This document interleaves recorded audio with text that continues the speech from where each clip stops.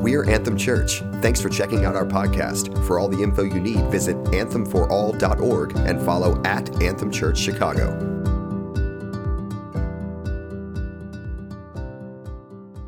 So we are in our series in Philippians. I'm going to ask if you have a Bible for you to turn to the book of Philippians. Philippians chapter 1 is where we're going to be today. So Philippians chapter 1, if you can turn in your Bibles there. A friend of mine taught me Gentiles eat pork chops. Galatians, Ephesians, Philippians, Colossians is how you can remember. Gentiles eat pork chops. So Philippians is after Ephesians, before Colossians. Galatians, Ephesians, Philippians, Colossians. That's how you can remember the order of those four books. Hollywood is amazing at writing some of the most awe-inspiring, but also some of the most cheesy pre-battle or pre-war speeches. Whether it's a football team going in to face one of their rivals, or whether it's an army in a war movie about to go and face the enemy, there are some amazingly inspiring pre-war speeches, but also some really cheesy ones as well. Perhaps the cheesiest of them all, if you've seen the movie Independence Day, is when Bill Pullman, who is playing he's playing the President of America, just as the alien invasion is about to happen, he stands before this group of people and he says, "We will not go quietly into the night. We will not vanish without a fight. We're going to live on. We're going to survive. Today, we celebrate our Independence Day." I mean, it is Hollywood cheese in its absolute best. My personal favorite pre-battle speech is in probably what I consider one of the best movies around, and that is the movie The Gladiator, starring Russell Crowe. And in the opening scene, Maximus, just super short, super simple, he says to his troops, "At my signal, unleash hell."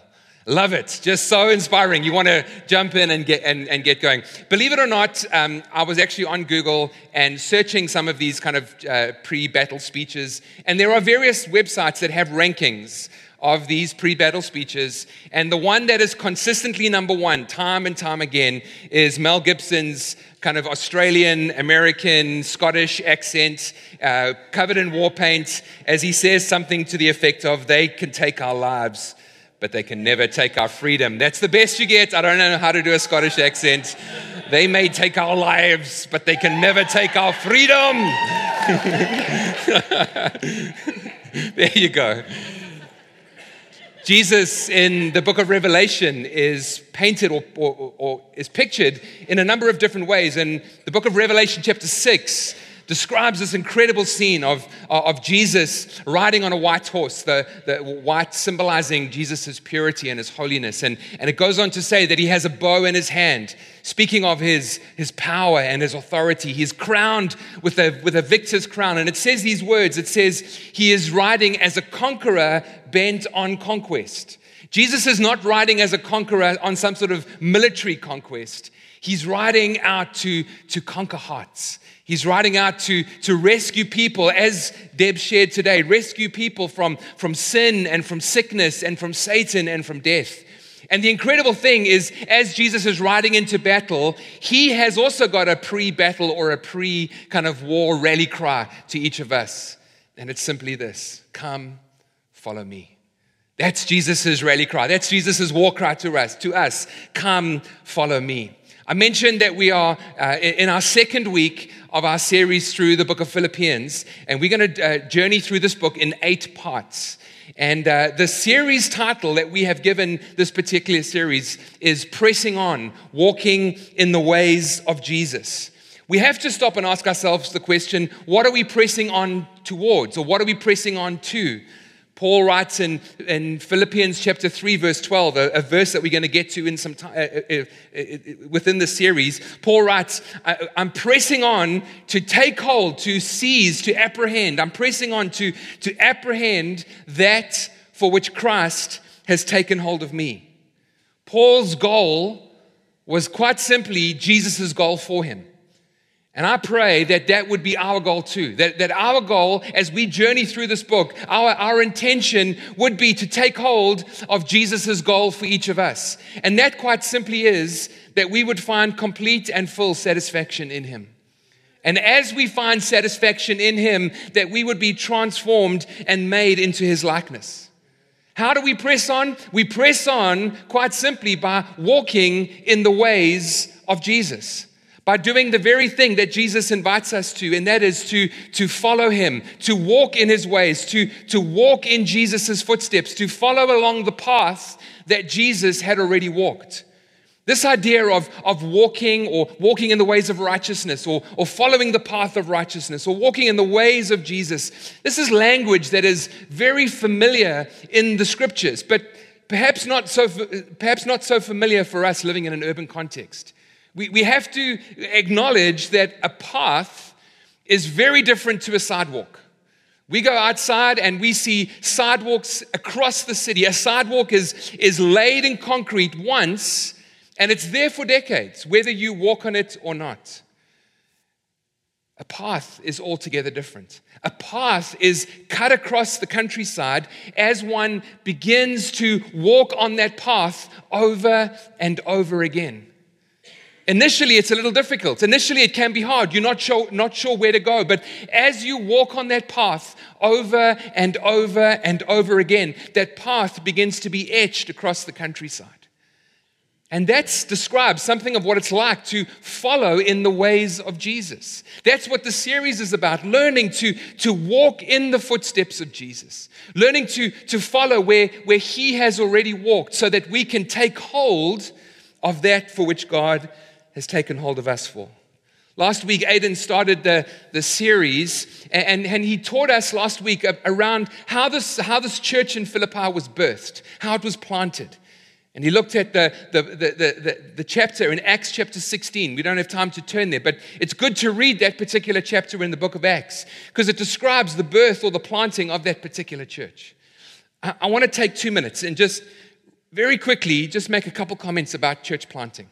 Because church planting to Anthem is very, very important. It is a passion. It is a calling upon this particular church. 15 years ago, Anthem Church was planted in response to the call of the Lord. We've planted 6 churches in the last 5 years.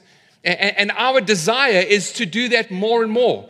Our desire is to follow the prompting of the Lord. But I want to say very, very clearly that our intention in planting churches is never to place a greater trust or emphasis in the pragmatic response to how we do this.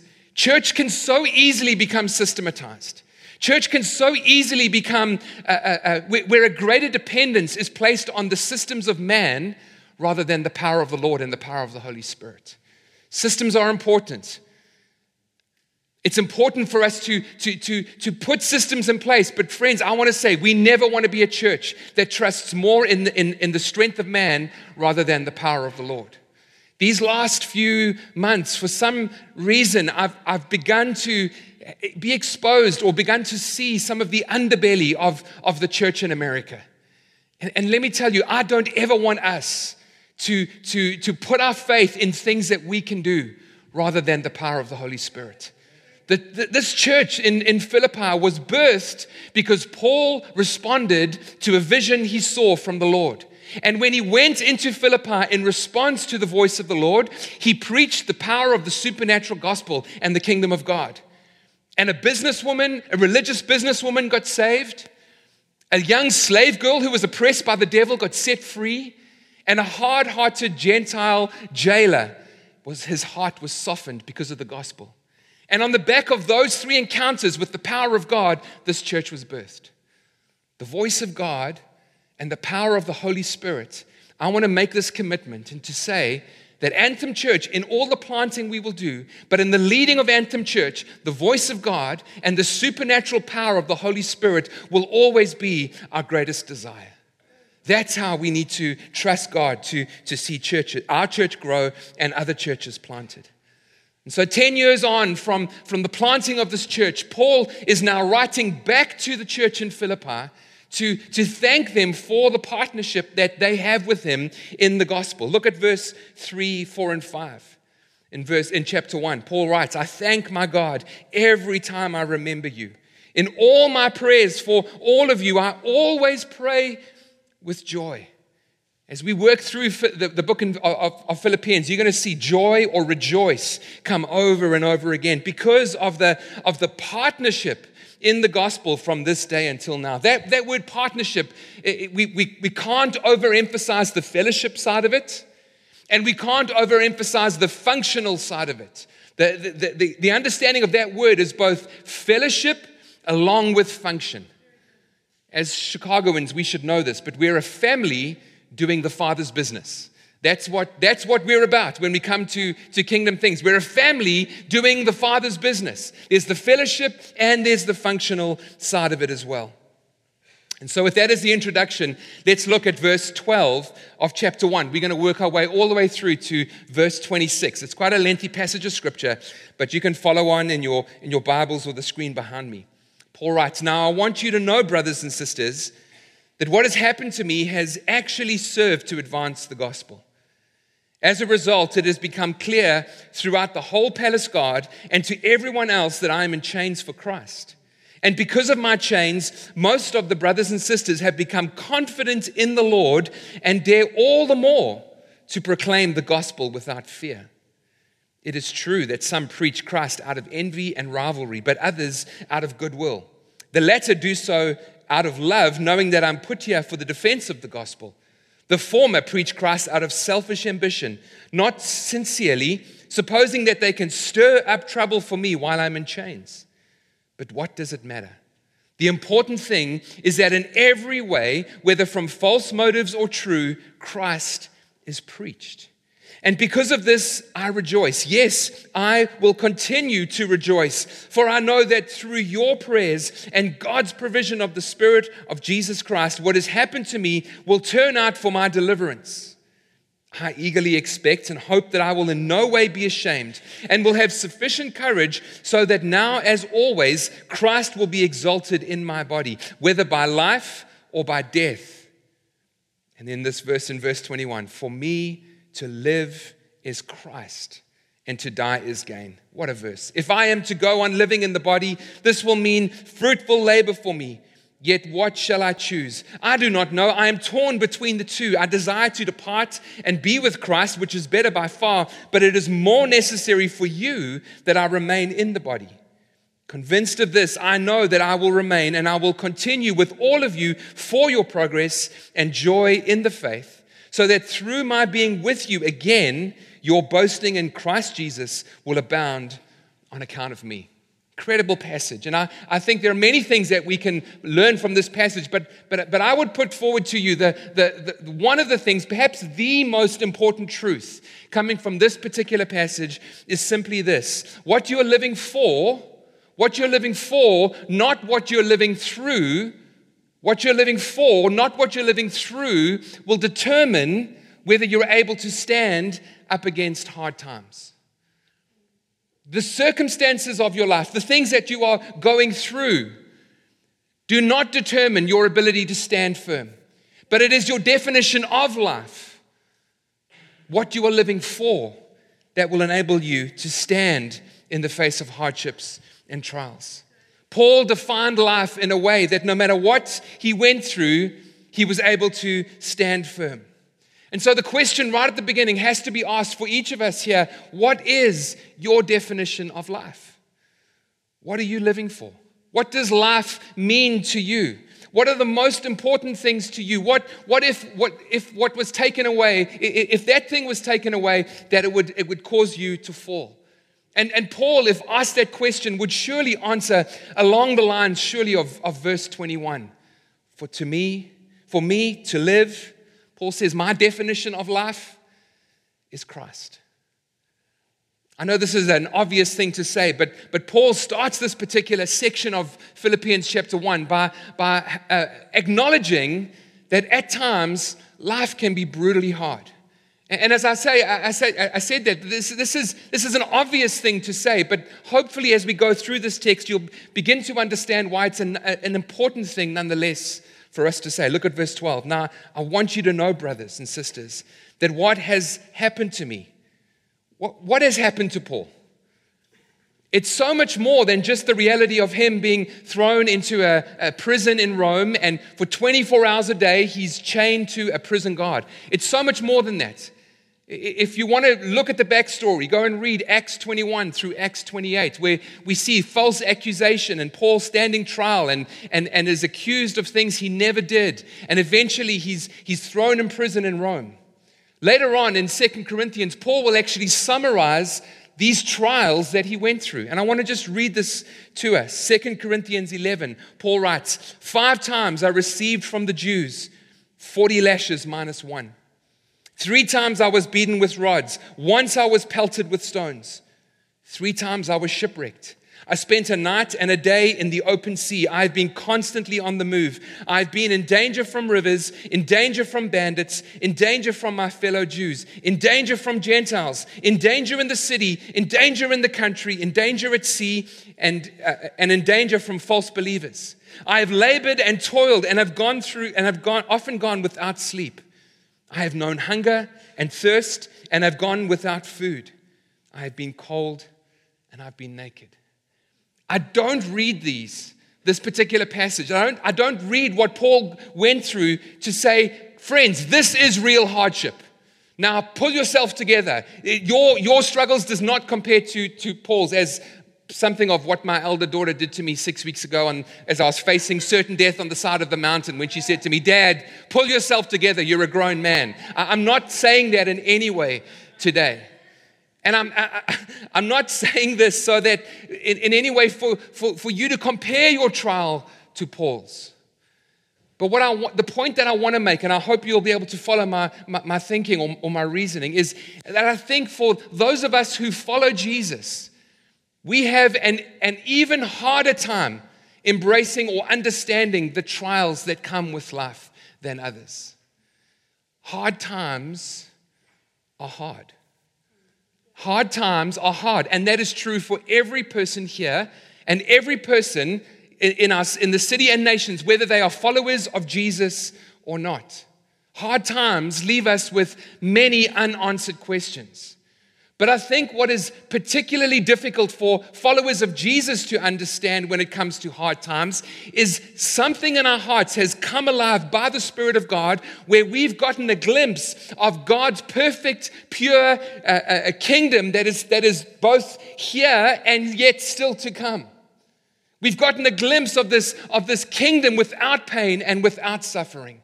And not only that, we've seen many friends who've given up so much to serve God and serve His kingdom, only for them to go through some of the most unbelievably difficult hardships and trials.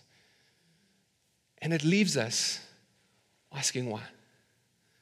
You've heard Deb stand up here before from this pulpit in our series through the book of Psalms, and to share somehow we believe the lie that because we had given up everything in South Africa 15 years ago to move over to the States to plant this church, that somehow we would be immune from facing tragedy or difficulty. And we believed that until the tragedy of last year happened to our family. I think we struggle when it comes to hard times because we see so many people giving up so much for God's kingdom, and yet they're going through hard times themselves. Today's sermon is not a deep dive into the understanding suffering and understanding hard times. We're not going to answer the question why, as in why am I going through this? And we're not going to answer the question who, as in who is causing this. But I want to emphasize that through hard times and through difficulty, firstly, God is never caught off guard. And secondly, He is deeply involved in comforting and strengthening us and using everything that we face to somehow bring about the advancing of His kingdom and the glory of His name. I also don't want to do a deep dive into what is our response in hard times. We had a look at that through the Psalm series when I preached on Psalm 130.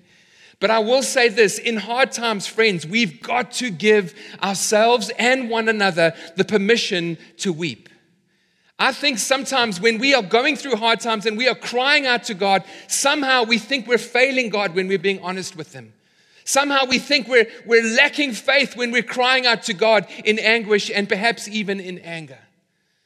We've got to give ourselves permission to weep. I've said this before. When we feel deeply, we have to be allowed to express freely. But we can't just stay at that place of weeping. In the midst of having that permission to weep, we also have to embrace the power and the posture of worship, as David does time and time again through the book of Psalms, and Paul does in this particular passage. Paul is essentially saying something like this: Lord, I'm not giving in.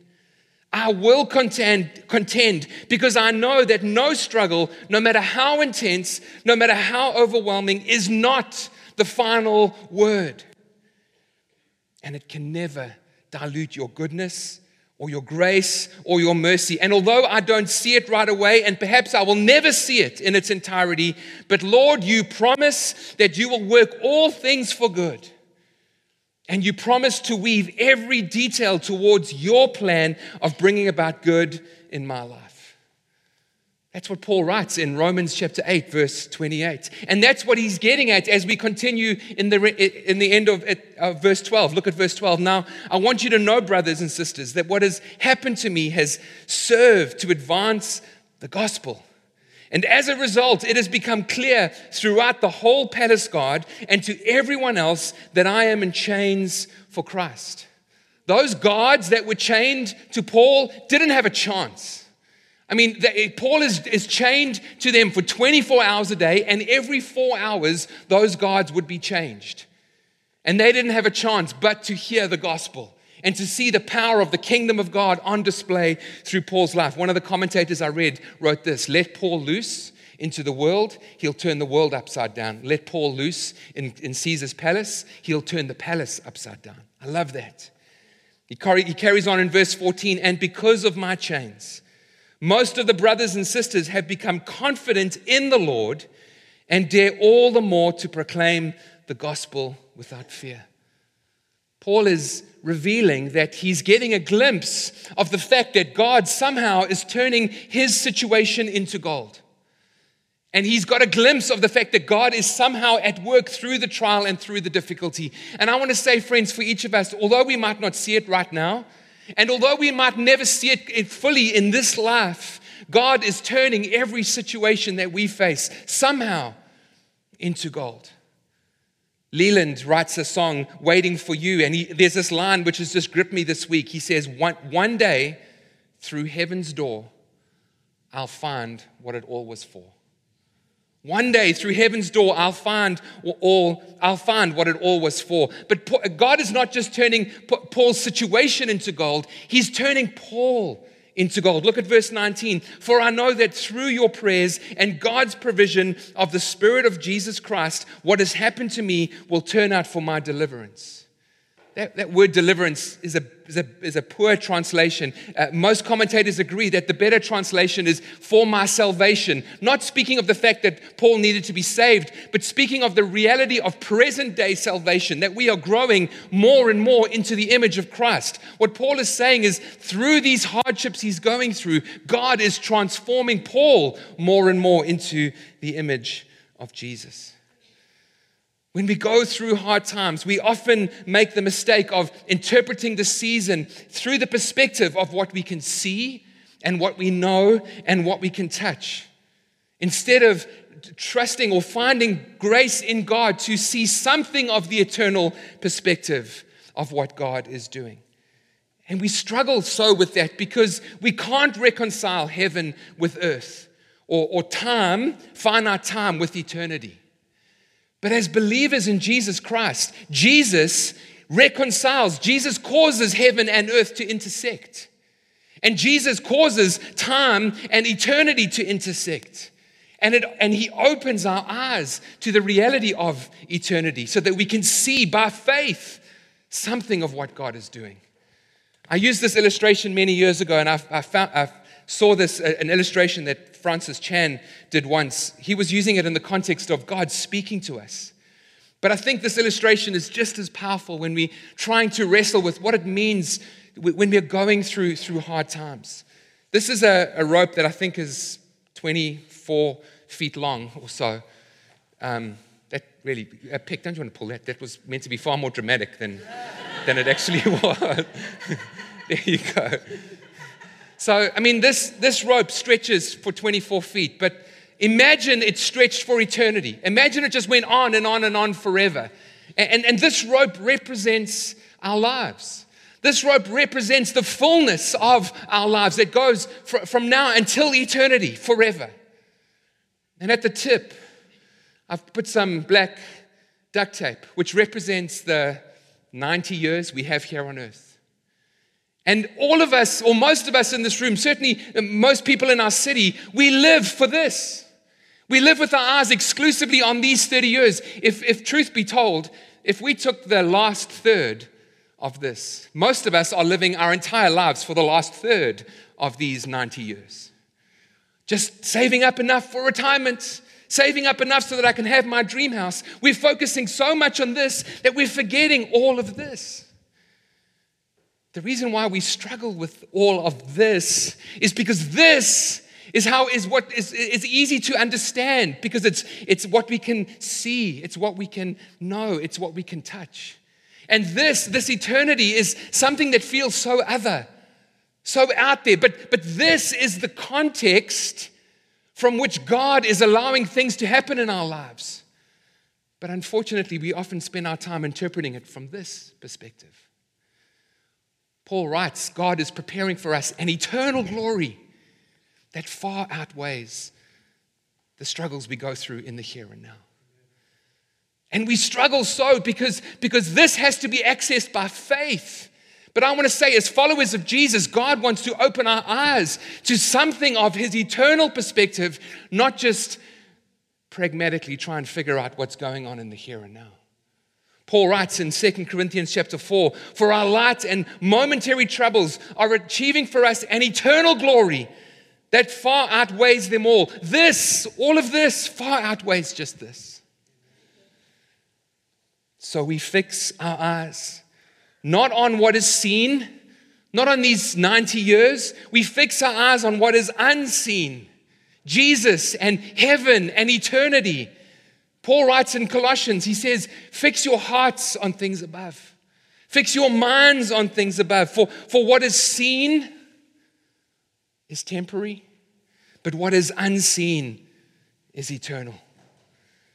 And I want to say, friends, we need to know that this entire picture is the context from which God is at work through our lives, even in the hard times, which doesn't necessarily answer why, but it does settle us in the reality that God is always in control and working things out in our lives. The world says to us, don't be so heavenly minded because you'll be no earthly good. To which I will say, because of what Paul writes in Colossians, the more heavenly minded we are, the more earthly good we will be. Because eternity and heaven is the greater reality than the 90 years we spend here on earth.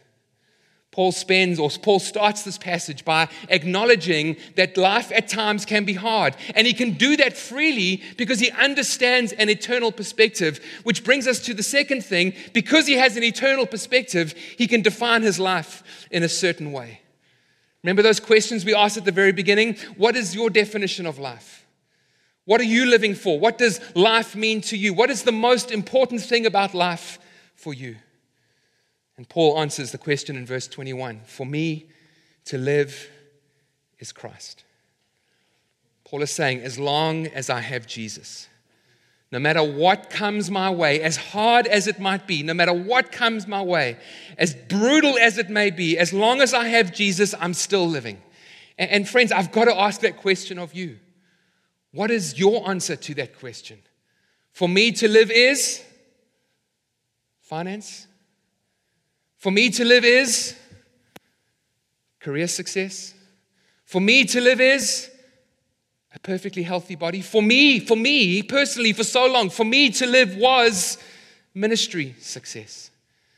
I felt so inadequate, so like I was constantly falling short of God's will for my life because I was trying to measure what God was doing through tangible things like numbers and even what is success? How do you quantify ministry success? And I had to realize that pales into insignificance compared to, for me to live is Christ. There's only one bottom line that will stand up to anything, and that is the reality of for me to live is Christ. Remember what I was driving home at the very beginning. Not what you are living for, or in this case, who you are living for, not what you are living through determines your ability to stand in the midst of trial. Paul's been honest about the fact that life at times can be hard. And he's revealed the definition for life. But we've got to end by asking the question, how does Paul come up with such a definition? How is he able to say, for me to live is Christ? And I want to remind you that Paul is building his life on the example of Jesus. Paul is doing everything he can to walk in the way of Jesus, like the series is trying to teach us. How do we walk in the way of Jesus? So for Paul to come to that definition of for me to live as Christ, he's looking at his Savior, he's looking at his Lord and he's saying, Lord, teach me how I can live in the way that you live. John 17, as Jesus is praying that prayer before he goes to the cross, he reveals that thing that everything else in his life was subservient to. Jesus opens up a picture into his thinking to show us that there was one thing that was greater than anything else. Jesus prays this, and now I dedicate myself to them, to us, as a holy sacrifice, so that we will be sanctified, so that we will live as fully dedicated to God and be made holy by your truth. In other words, what Jesus is saying is, Lord, Father God, I am giving everything of myself so that we can step into everything that God has for us. The writer in the book of Hebrews says something very similar in Hebrews chapter 12. He says, for the joy set before him, knowing that we would be his. For the joy set before him, he endured the agony of the cross. What is the writer of the book of Hebrews saying? What is Jesus saying? Jesus is saying this. Listen to this. This is what Jesus is saying. For me to live is you.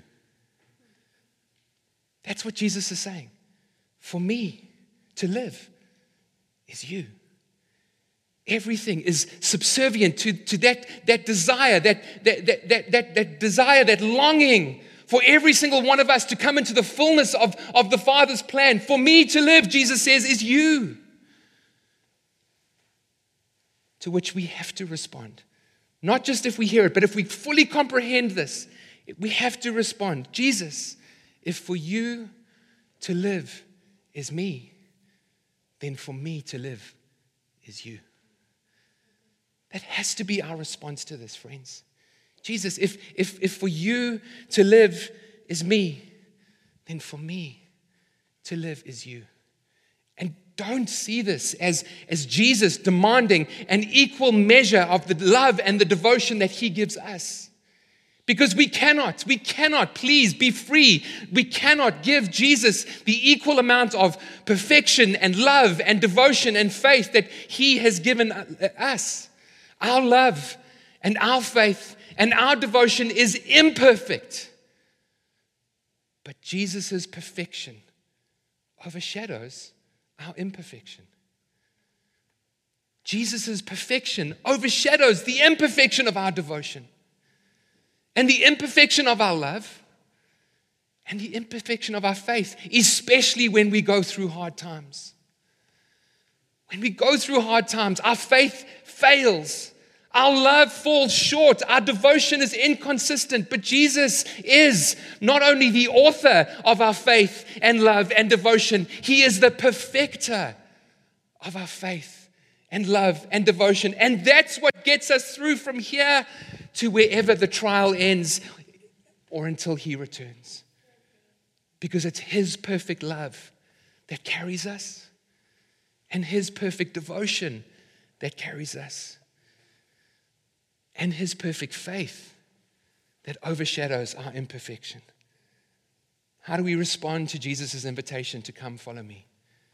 We respond with these these words. Even though we're facing difficult times, we respond with these words, Jesus, if for you to live is me, then for me to live is you. We're going to celebrate the cross through taking bread and drinking grape juice as a remembrance of what Jesus has done for us. We're going to celebrate the reality that Jesus declares over every single one of you here today, for me to live is you. We're going to celebrate that, but we're also going to do, as we celebrate that, we're also going to emulate Jesus's if for me to live is you by coming before him and saying, Father, Jesus, thank you for the cross. Would you take just my simple devotion, the little that I can bring, and would you allow, Jesus, your perfection to overshadow my perfection? Some of you here today might be thinking to yourself, what on earth can I bring to Jesus? Jesus, have you seen me? In the Old Testament, when they would bring a lamb to be sacrificed, they might have come in broken, torn clothes. But when they brought the lamb to the priest didn't look at the way the person who brought the lamb was dressed. The priest studied the lamb. He looked the lamb over to make sure that the lamb was perfect. And then he declared these words, it is acceptable. The lamb is acceptable. And friends, let's come with that attitude today as we break bread. We're not coming on the back of our faith. We're not coming on the back of our perfect devotion. We're coming on the back of the fact that Jesus, the lamb, is perfect. Thanks again for listening. To stay up to date, follow at Anthem Church Chicago and visit us, anthemforall.org. Anthem Church, all of Jesus for everyone.